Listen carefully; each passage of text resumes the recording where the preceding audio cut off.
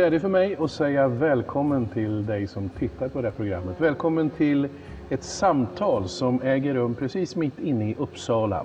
I Stockholm-Uppsala-området finns det massor med människor och vi befinner oss mitt inne i centralaste till och med Uppsala. Det programmets själva idé det är att samtala med människor där själva personen är ämnet. Så är det idag. Jag säger varmt välkommen till dig också, Jan-Åke Alvarsson. Tack. En glädje och förmån att få stå tillsammans med dig här. Tack. Om jag skulle beskriva Jan-Åke Alvarsson så är det faktiskt en tidningsrubrik som jag tycker kan vara rubrik för ett sånt här program också.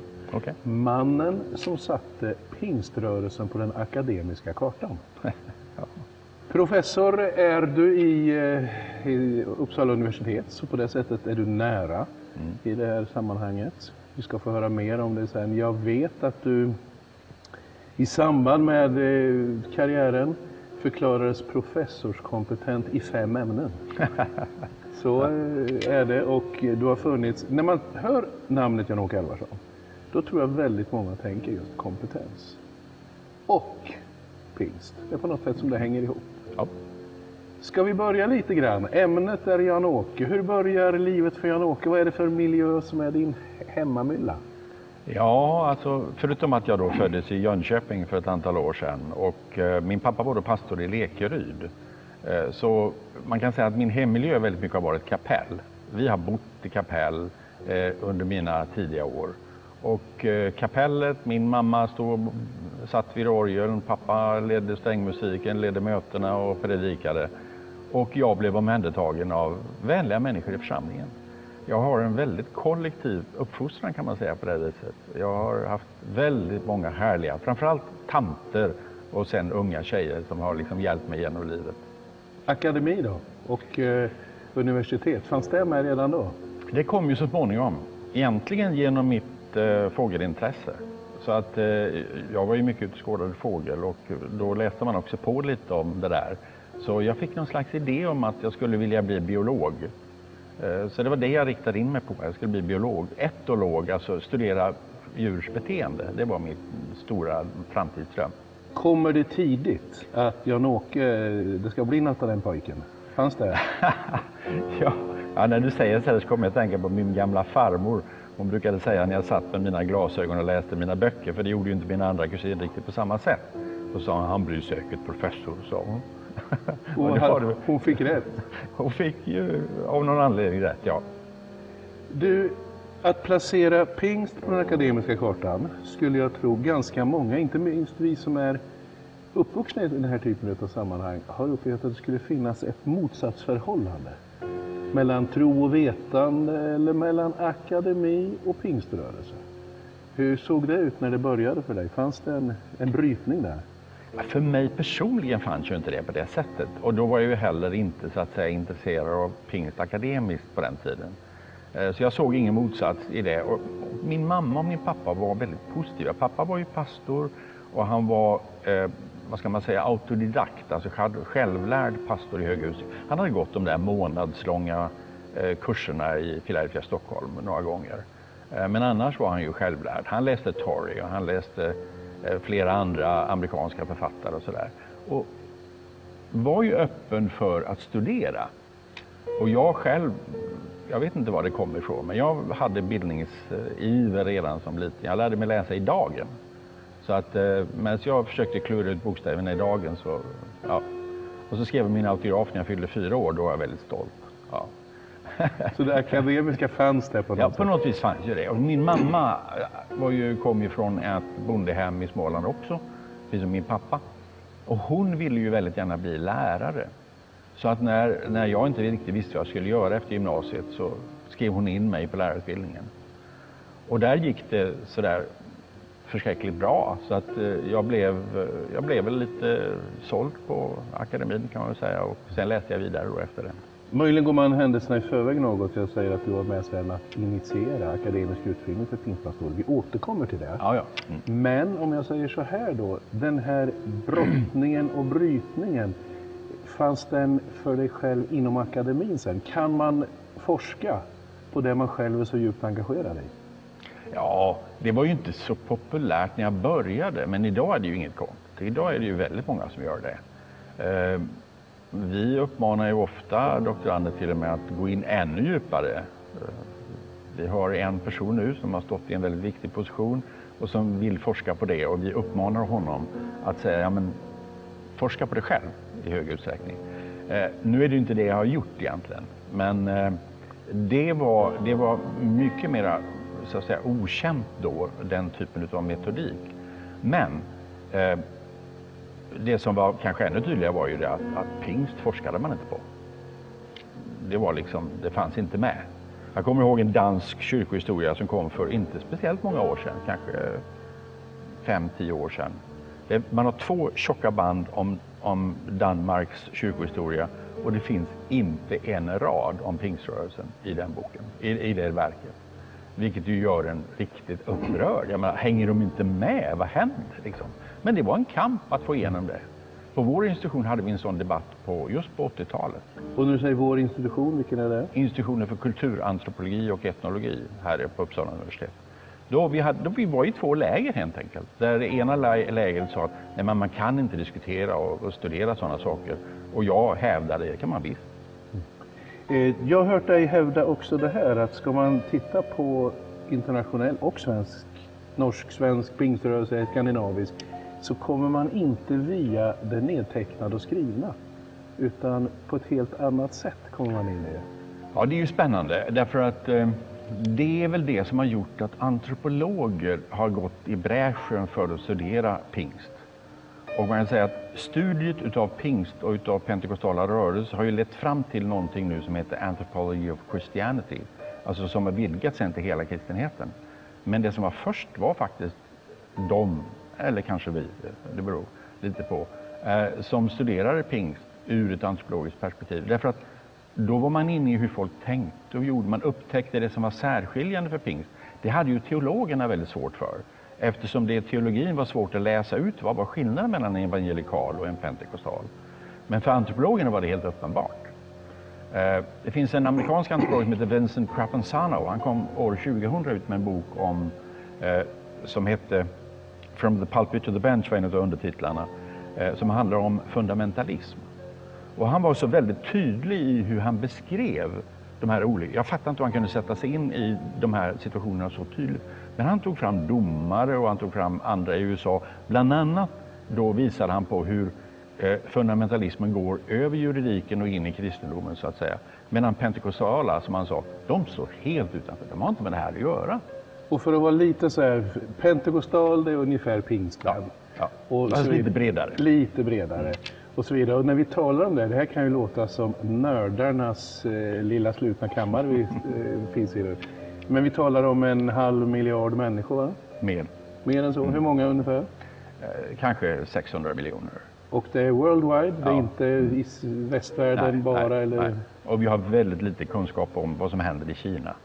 Alltså i Kina är kanske den största underjordiska kyrkan, det vet vi inte än. Men den kontinent som är mest pentekostal nu, det är Afrika. De har tagit över från Latinamerika som tidigare var den kontinenten där du hittade så att säga, största andel pingstvänner. Det fanns en rädsla för den akademiska teologin i den tidiga pingströrelsen. Ja. På grund av liberalt bibelsyn kan jag tänka mig. Ja. Hur uppfattar du sen, för nu är vi inne i det, du är den som personifierar och tar initiativet till att skapa en akademisk utbildning för pingstpastorer helt enkelt. Ja, nu tog du i. Därför att det var inte riktigt sant. Nej, korrigera. Nej, men den processen pågick ju inom pingst. Och det var ju många som skrev och diskuterade om det här. Sen var jag en av dem. Men det var ju många som hade synpunkter. Jag kommer ihåg att vi hade ett möte på Brommaskolan för många år sedan där det här skulle diskuteras. Och då frågade jag Carl-Olof Nilsson som då var utbildningsledare i pingst. Jag frågade honom, men varför får inte jag komma? Du är alldeles för färdig med frågan, sa han till mig. Även Jan-Åke, ursäkta jag avbryter, men även om det var många i en mening, så det är klart att Jan-Åke Alvarsson går icke att gå förbi. Du var den första och tidiga ansvarig för allt detta. Du är fortfarande, om man nämner Alvarsson, så tänker man, pastorsutbildning. Även om din huvudgärning har varit på Uppsala universitet. Ja. Rent karriärmässigt. Jo, men det är väl sant på sätt och vis. Och min inspiration i det fallet, det var ju min pappa. Därför att jag följde min pappa mycket naturligtvis, det gör man ju om man befinner sig i samma cirklar och sådär. Vi har varit mycket på många konferenser och annat tillsammans. Och jag märkte ju att när man kom in på teologiska resonemang, då kände han sig inte tillräckligt säker. Alltså han kunde ju Bibeln bättre än någon annan. Men han kände sig inte tillräckligt säker på det teologiska resonemanget. Och det tyckte jag var synd. Han hade någonting att säga, han fick det inte sagt. För mig var det en drivkraft. Kan man säga kallelse? Ja, och att jag tyckte att det borde pingstpastorer ha. Man borde få den chansen alltså att kunna uttrycka sig, eftersom det är precis lika relevant att ha en pentekostal inställning som en katolsk eller en luthersk eller vad du nu vill. Och då tyckte jag att det var viktigt. Just nu när vi står här mitt i vad vi kallar händelsernas centrum, i alla fall storstadsmiljö, så är det ju någonting som pågår världen runt. De pentekostala kyrkorna växer så det knakar. Och de börjar få politisk makt. Vi har ju länge levt med amerikansk höger, du var ju lite inne på det alldeles nyss.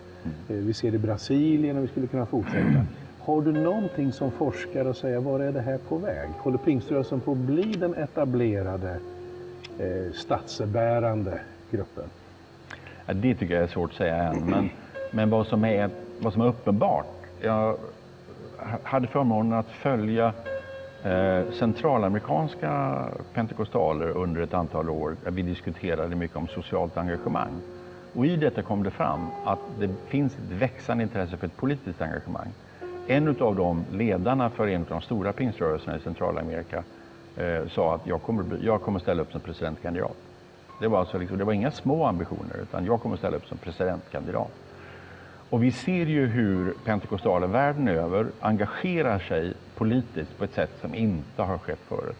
Och en annan sån intressant sak tycker jag, det är ju att katolska kyrkan hade ju sin befrielseteologi på framförallt 70-talet. Och den blev aldrig någon jättesuccé rent så att säga spridningsmässigt. Teologiskt är den fortfarande intressant och många refererar till den. Men det hände liksom inte så mycket. Basgrupperna fanns, men det var inte riktigt så att det tände till. Nu är det ju en hel del pingstpastorer i den regionen som börjar prata om att vi använder befrielseteologin. Alltså vi använder evangeliet för social förändring och för politisk förändring. Och där väntar jag med spänning på vad som kommer att ske. För det tror jag kan bli väldigt, väldigt spännande. För de har liksom folket med sig på ett annat sätt. Mannen som placerade detta på den akademiska kartan har jag framför mig. Jag skulle kunna säga om Jan-Åke Elvarsson, kompetent på väldigt mycket. Vi skulle kunna ha ett program om Elvis och vi skulle kunna... Du är påläst i en rad ämnen. När du nu kommer in i detta, att placera en världsvid rörelse på kartan, så är du ju ändå pionjär. Vad mötte du för typ av motstånd? Fanns det liksom mer än det här allmänt akademiska tvekan till om det går att beforska? Mötte du rent konkret att det här ska inte in i akademin minsann? Jag tror inte det, därför att när jag började akademin så började jag ju inte med det, utan jag höll ju på först med språk och sen höll jag på med ganska mycket ursprungsbefolkningar i Sydamerika, och det var ju mina ämnen, så att det var liksom inte frågan om att jag skulle bli ifrågasatt som, vad ska vi säga, akademiker.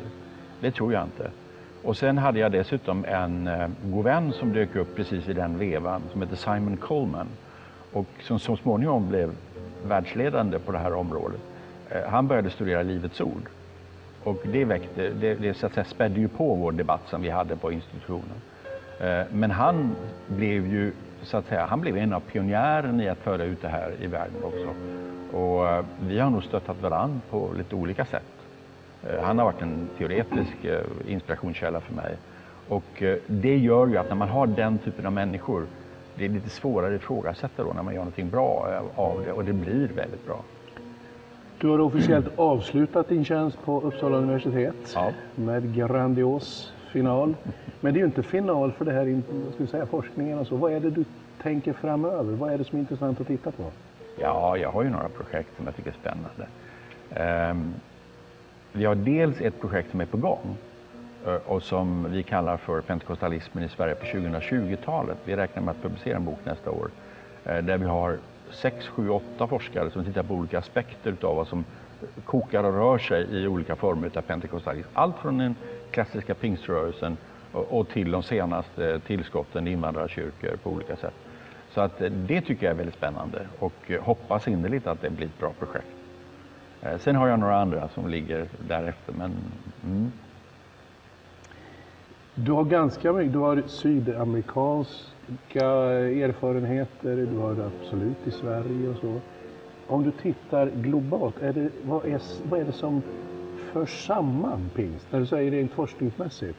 En pingstvän i Brasilien med en pingstvän i Sverige, olika kulturella miljöer och allting. Finns det sånt det kännetecknar? Skulle jag svara med ett ord så skulle jag svara spiritualiteten. Alltså hur man lever ut det andliga livet. Det är liksom det som är det mest karaktäristiska. Sen kan teologier skifta en del, framförallt teologiskt fokus från lidande teologi och över till någon slags health and wealth och framgångsteologi. På den skalan finns det ju många olika så att säga, punkter man kan hamna. Politiskt är lika så, från vänster till höger. Ingenting sånt är förutsägbart, men just spiritualiteten. Det här med att du lever faktiskt väldigt nära Gud.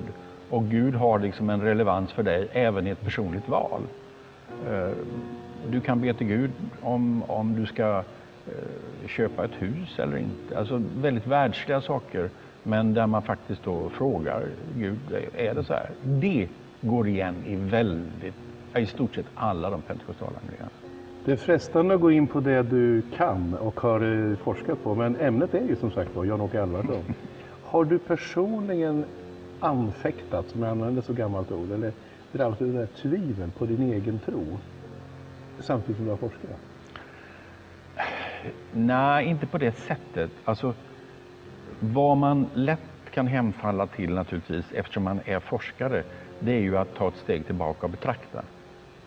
Och för det mesta har jag nog haft nytta av det, tror jag. Men visst, det kan ju vara så att man ibland tar ett steg tillbaka och tänker, jaha, okej, här är det så och så. Och den här typen, och det är så, och det är så, och det är så.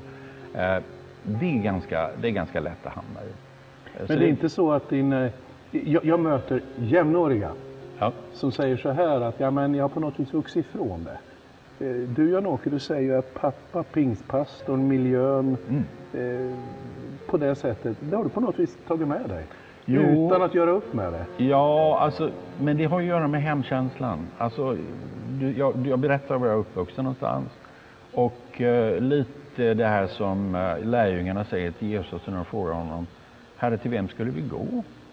Vart skulle jag ta vägen? Jag har ju befunnit mig i väldigt många olika kyrkliga sammanhang och sådär, men jag är uppvuxen med ett sätt att vara och det trivs jag med. Så att avancera i det akademiska har inte varit för dig en slags brottningskamp med själva tron? Nej, det kan jag inte säga. Så det motsatsförhållande har inte du stått på? Jag ställer frågan, för det här är ju man alltid möter annars. Ja, nej. Tvärtom så får jag väl säga att för mig och flera av mina kollegor faktiskt som jag har pratat med det här om, som har samma bakgrund som jag, så är det ju så att vi förlitar oss på att det finns någon form utav kraft som även påverkar forskningen. Alltså, jag har ju väldigt svårt att säga att det är jag som har kommit på allt som jag har skrivit och så vidare i min forskning eller idéer och så vidare. Jag tackar ju min skapare för goda idéer och för att komma in rätt när det nu gäller. Så att för mig är det liksom ingen motsats i sig. Va? Och jag tror att allt fler idag också begriper att världen är inte så fyrkantig att allting går att mätas och räkna och så vidare. Sen hur man ser på det kan ju skilja sig. Ja. Ditt personliga engagemang är ju ingen som skulle betvivla. Det gnistrar ju av dig när du talar om de här frågorna. Om du skulle ripa någonting framöver, vad tror du det pentekostala eller pingstkarismatet, vad tror du det är på väg någonstans? Du har tittat på det, hur det har varit. Finns det någon tydlig inriktning? Kommer det att bli som alla andra kyrkor? En bland de andra, så kommer det nya rörelser worldwide? Eller om du skulle peka lite, för forskning så måste det ändå vara att peka framåt också. Ja, nu är ju storleksordningen på den pentekostala rörelsen, det finns bara en kristen rörelse, eller en religiös ordning överhuvudtaget som kan jämföras med pentekostalism, det är ju katolicismen. Och tittar man på katolska kyrkan så kan man säga att den har ju överlevt tack vare att den hela tiden har förnyats. Det har kommit nya saker hela tiden och man har bevarat en del av det gamla och sen kommer det nya saker. Men man har inkorporerat det. I pingst har det varit lite annorlunda. Där har det varit mycket brytningar och mera nära till människor och så vidare. Jag tror att just det här med förnyelsen, att den finns. De kyrkor som inte förnyar sig, de dör ut. Och det här sa ju Levi Petrus flera gånger. Han försökte ju på olika sätt att få grytan att koka, som du vet. Den svenska pingstledaren ska tillägga. Ja, precis. Tidigare. Precis. Ja. Han menade ju att vi måste tillföra någonting för att det ska fortsätta, för att det inte ska dö ut, för att det inte ska torka till. Och det tror jag också. Nu är ju pingströrelsen väldigt dynamisk som sådan. Och det gör att framtiden ser ju positiv ut, men vi vet inte. Så att detta att man fortfarande tänker väldigt mycket på att när vi behöver förnyelse, det är en viktig del i att överleva. Pingströrelsen och ska vi säga, framgången materiellt har ju gått hand i hand i meningen att det har skett under samma tid. De trodde man ju skulle ta ut varandra. Ja, det fanns ju en väldigt stark forskningsinriktning som pratade om att pingströrelsen den frodas bara i miljöer som är fattiga och det, så att säga, och så vidare. Underförstått, när folk får lite bättre så kommer det försvinna. Och det har i princip varit tvärtom, som du säger. Och nu har vi ju etablerad pingströrelser bland arbetarklass men också bland medelklass. Och i Sverige har vi ju sett en väldig förändring i det att pingströrelsen som sociologiskt låg längst ner i princip. Det var de sociologiskt, eller lägsta inkomsterna, de fanns i pingströrelsen. Så är det inte alls längre. Och så är det ju inte heller i de flesta länder där det pågår. Utan tvärtom, tack vare att man får goda levnadsregler med sig, man sköter sig bättre och så vidare, så stiger man på den sociala skalan. Vad det gör med olika rörelser, det kan man ju diskutera. Professorskompetent i 5 ämnen. Skulle du, om du fick välja om nu, skulle du ha valt ett annat? Nej, jag tror inte det. Däremot så kan man väl säga att jag har ju producerat lika mycket förmodligen i kyrkohistoria och missionsvetenskap som jag har i kulturantropologi. Men ja. Det här är oerhört spännande. Jag skulle kunna, du nämnde förgrundsstudenten till Levi Petrus. Du är påläst så du kan nästan skolnummer, tror jag. Ordentligt. Det finns inte minst, jag tänkte nästan gå in på det, något som du kanske är mest känd för om man läser dig, så är det ju pingströrelsen och kvinnorna. Vad kommer det sig? Ja, men det är ju någonting som slår en när man håller på med pentekostalism, så är det ju att kvinnor spelar en så viktig roll. Olika i olika rörelser i och för sig. Men tar vi den största pingströrelsen i USA, som då kallas för COGIC, eller Church of God in Christ.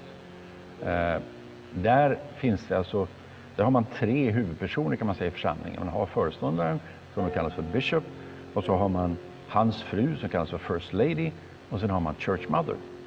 Och de här 3 är egentligen de som har makten i församlingen, men fördelat sig emellan. Och mycket, mycket spännande, intressanta spänningsförhållanden mellan de här.